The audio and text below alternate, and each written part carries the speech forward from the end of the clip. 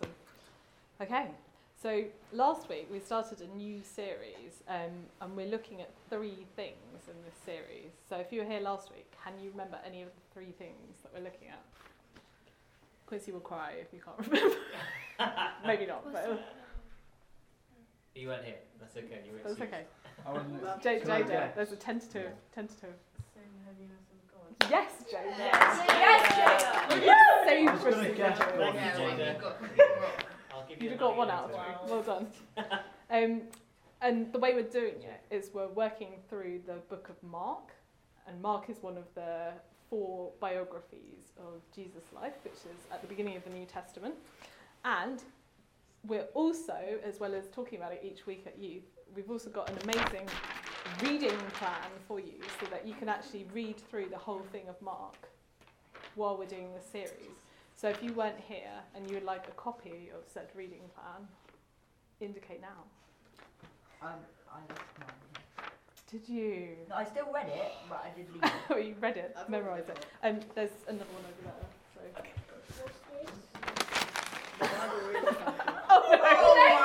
So. That was actually great. Yeah, I know. Sorry. I apologise. Excellent. I got one. Good. So I'm already 5 days behind. that's okay.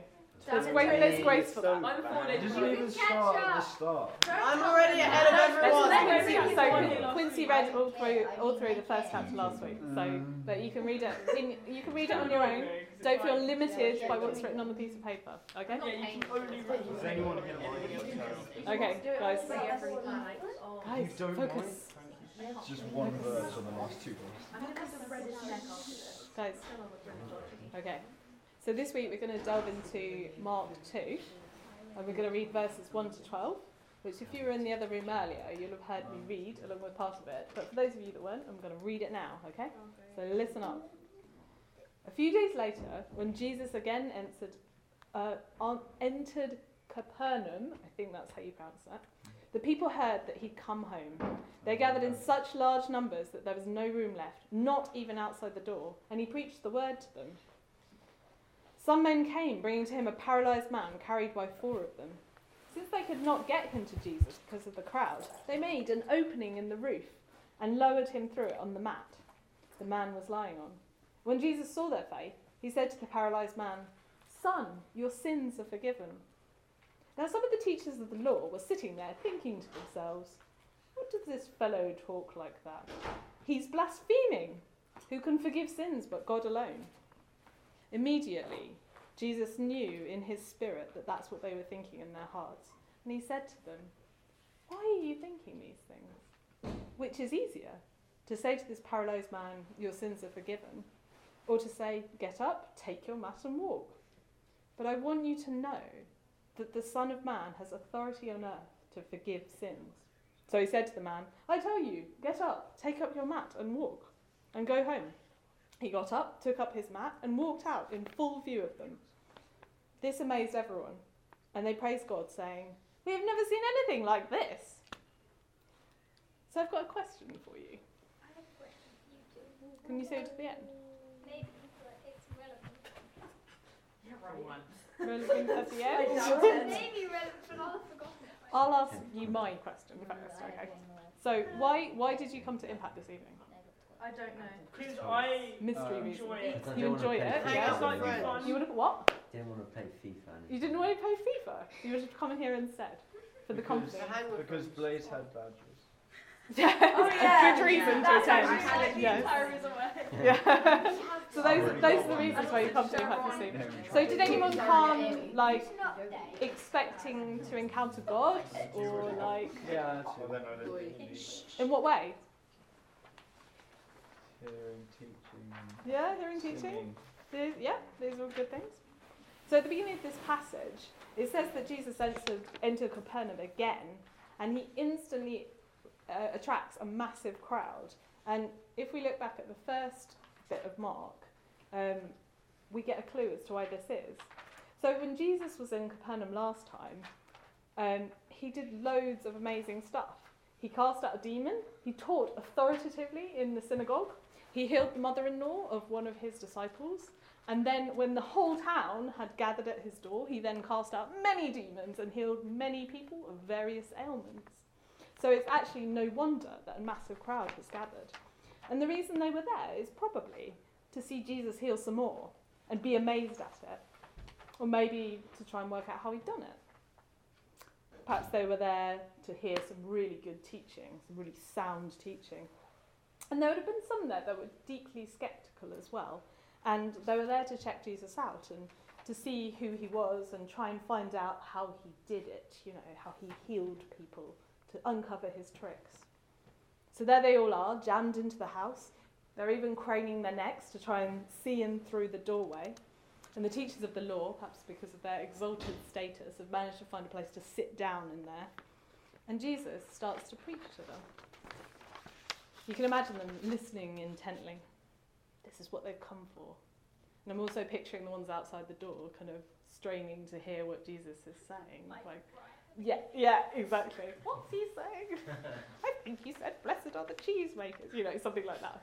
But so when 4 guys turn up with their paralysed friend on the mat, no one wants to give up their hard-earned space in the crowd to let him through. But undaunted, the intrepid 4 climb the stairs to the roof, dig through the mud and the thatch. Whose house is this? They've just got a hole down into its roof. Someone's house. I'm sure it was easily mendable. How long did it take you? How long were you just awkwardly The Bible is silent on this matter, Toby. I'm sorry. awkwardly dirt. So they've dug a hole in the roof and they lower their friend down on the mat. And now the crowd have to move out of the way because obviously otherwise they'll get a paralysed man on their head. And those that have come to see Jesus heal people, they're holding their breath. They're like, this is what we've come for. Jesus is going to heal this man. It's going to be amazing. Except that Jesus doesn't. Although, well, he does, but not straight away. It says, when Jesus saw the faith of the 4 guys that had carried him there, he says to the paralysed man, son, your sins are forgiven. And you're like, okay, why have you said that, Jesus? So I strongly suspect that the primary reason that these 4 guys had carried him there was so that he could be unparalysed. The forgiveness of sins was not why they'd brought him along. And those waiting to see more miracles, they're a bit disappointed too. And what about the paralysed man himself? Was that what he expected? Or did he think to himself, that's nice, Jesus, but I was actually hoping to walk away from here unaided? I mean, we're speculating, of course. We don't know what most of the crowd, the 4 friends, or the paralysed man were thinking. But we do know what the teachers of the law were thinking. They're not impressed. They don't believe that Jesus is the Messiah, God's Son. They're the skeptics, trying to work out what he can pull off, and they're probably annoyed that everyone is so keen to listen to Jesus rather than them. They think to themselves, he's blaspheming. Who can forgive sins but God alone? They don't think they've got a problem. The teachers of the law haven't come to learn anything from Jesus or seek anything from him. They've only come to try and trip him up. They're too proud to seek anything from Jesus. So I have another question for you. And you don't need to answer this one out loud. But what is it that you are seeking? What is the thing that you're looking to satisfy you? So if you were given the sentence, if I could only something, then I would feel satisfied, what would be the thing that you would put in that blank space? Just pause for a second to think about it.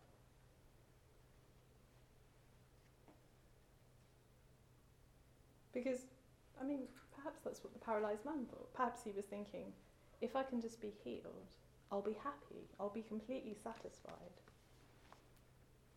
And we all have that deep longing inside of us for something else, something that's actually really quite hard to describe. The feeling that something is missing in our lives, which we try and fill by things and experiences. That's when we think, if I could just do something, the gap would be filled. But actually, we know deep down that we've tried those things and nothing in this world can actually fill that gap. And the truth is that satisfaction can't be found in anywhere else and in anyone else than Jesus. So one of the other gospel writers, John, he records some of the things that Jesus actually taught the crowds in the synagogue at Capernaum. And in one of them he says, Jesus said, "I am the bread of life. Whoever comes to me shall not hunger, and whoever believes in me shall never thirst." And in Psalm 107, it talks about how God satisfies the longing soul, and the hungry soul he fills with good things. So the paralysed man, he's come to the right place. He's come to Jesus, trying to find satisfaction, trying to find healing, or rather he's been brought to the right place by his friends. And of course we find out at the end of the passage that Jesus does heal him. Jesus very casually says, "I tell you, get up, take your mat and go home." And he does. He walks out in full view of the whole crowd. My question again. Can I please ask my question? Please. I'll forget it otherwise. My question. If it's so jam-packed that they can't get in, how did he walk out? Well, they've moved out of the way because But they had to it's lower so him down. jam-packed that they can barely move. They're just like, It was never do people have to described as leave that. so he can get out? Like, how long does it take? I don't know, it's Jesus, okay? Yeah, but no. No, I it's not understand Lily. that. You just lifted up the Lily. people and you walked Guys. Lead. Do Guys. you want an answer? Hush. That's not nice. I don't think this is relevant. It's a little bit relevant. It's not really relevant. It's a little bit Let's move on. You just got out, okay? It's magical. Teleportation. Okay, so Jesus says to him, "I tell you, get up, take up your mat and go home." And he does. He walks out, elbows his way through the crowd in full view of all of them. Because Jesus loves to heal. And not just physical stuff, but mental illness and anxiety and deep hurts caused by things that we've experienced. And Jesus loves to satisfy our desires with good things. So why bother with the forgiveness bit to start with? Because Jesus knows that the paralysed man needs to be made both whole, like in a physical sense, but also holy. He needs complete wholeness to be right with God. Now, we all have different personalities, and that can affect the way we think about our lives. And I personally have the sort of personality that analyses all of my faults and in minute detail, and I spend ages worrying about like being grumpy with my workmates or taking advantage of Neil's amazing washing up skills. And there are other things as well, which are in my heart I know deep down are me being disobedient to God, and which I'm like less prepared to admit even to myself. And along with like murder, adultery, stealing, and coveting your neighbour's ass, those are, you came in at the right moment actually. Those are sins. And we have all sinned. All of us are sinners, even if we don't like to admit it, and even if we'd rather not think about it. Because can you honestly say that you've always loved your neighbour as Yes. yourself? I didn't have neighbours for quite a long time, so I did still love don't. Are you even now trying to say, who exactly is my neighbour? And what does God mean by this love?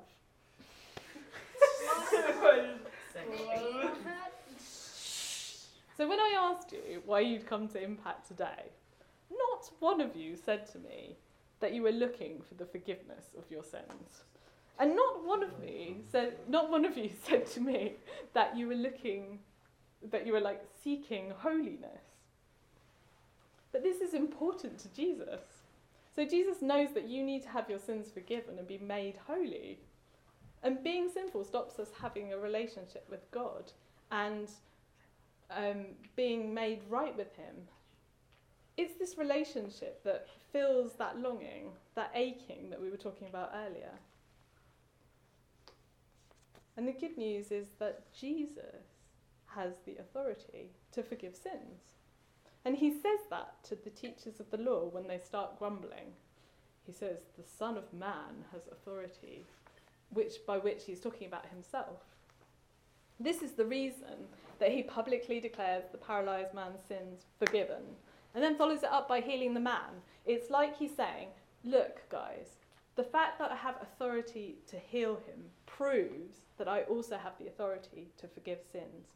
Jesus has the authority to make you holy. So when we're thinking about God and sin and holiness, it's really easy to fall into a couple of different traps. So one of them is to think that we need to do a lot of stuff to become holy. And we can refer back to Jesus teaching the good folks of Capernaum again for an example of this. So they, at another point in the story, they hunt Jesus down on the shores of the lake and they ask him, what must we do to do the works that God requires? And Jesus says to them, the work of God is this, to believe in the one he's sent. And they're like, that's it? Just believe in Jesus? But yes, it is. Jesus has the authority to forgive your sins and make you holy. You just have to ask him, and you just have to believe that he has that authority. You don't have to do loads of stuff to make yourself holy. And the other mistake we can make is to think that satisfaction and joy in our lives are found in other places, are found outside of being holy, outside of being made right with God. By thinking, if I can just do that thing, then I will be satisfied. Then I won't feel so hollow, life won't feel so meaningless. And these things might not be bad in of themselves, but unless you trust God to ultimately satisfy you and to give you those good things, to give you the desires of your heart, then it'll be like you're chasing the wind. And we can also think that holiness equals unfunness, some kind of grey existence where we're not allowed to smile and where everything we do is being critiqued by other holy people or even by God himself. But if you remember last week, if you were here, what Quint said about what holiness actually means. Holiness is being set apart, being other, and that's in a good way, so in an exciting and phenomenal and mind-blowing and glorious way. And if you remember our favourite memory verse, the one about, and we all who with unveiled faces all reflect the Lord's glory and are being transformed into his image with ever-increasing glory, which comes from the Lord who is the Spirit. Glory is the manifestation of holiness. Like, holiness is like beauty, actually describing what it is. Like, describing what is beautiful is really difficult, isn't it? But we can say, yes, these things are beautiful, and just like glory shines out, that is like the manifestation of holiness. So salvation alone is not God's end game, and healing alone is not God's end game. Batman dies. Hey, it's my line! That is Oh, you not said a it line. really Aquaman drowns. Settle down. God created you and he loves you, and he doesn't just want to satisfy you and give you good things in this life, and he doesn't just want to stop you from suffering from eternal punishment and separation from him when you die. He offers you holiness and wholeness together, and that's the way you were created. But in this life, we won't see the completion of this wholeness and this holiness. We see some of it. We see people get miraculously healed and like freed from their addictions, but then we see other people that aren't, and we don't understand why. And we might have turned away from our sins and been made holy by Jesus and reconciled once and for all with God, but then we still seem to struggle with sins and get stuff wrong, and it's this paradox of God's kingdom having come by Jesus coming to earth and dying and then being raised again, and being yet to come fully. But when Jesus returns for the final time, for those who've done God's work by believing in Jesus, our complete wholeness and our complete holiness will finally come to pass. And this is what John, who's one of the apostles, saw in a vision from Jesus. Listen. Then I saw a new heaven and a new earth. For the first heaven and the first earth had passed away, and there was no longer any sea. I saw the holy city, the new Jerusalem, coming down out of heaven from God, prepared as a bride beautifully dressed for her husband. And I heard a loud voice from the throne saying, "Look, God's dwelling place is now among the people, and he will dwell with them.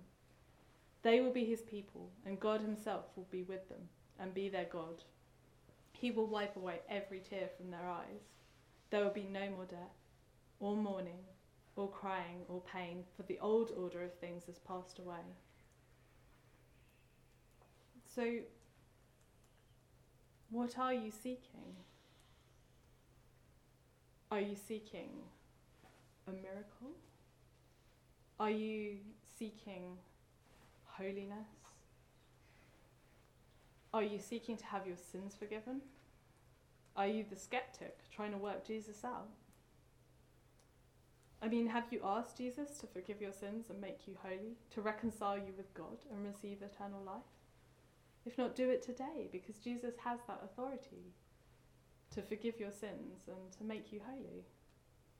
And if you've already done that, then keep turning to him to help you keep on being changed from one glory into another. And are you desperately trying to do the works of God and feeling tired and run down and like God could never be pleased with you?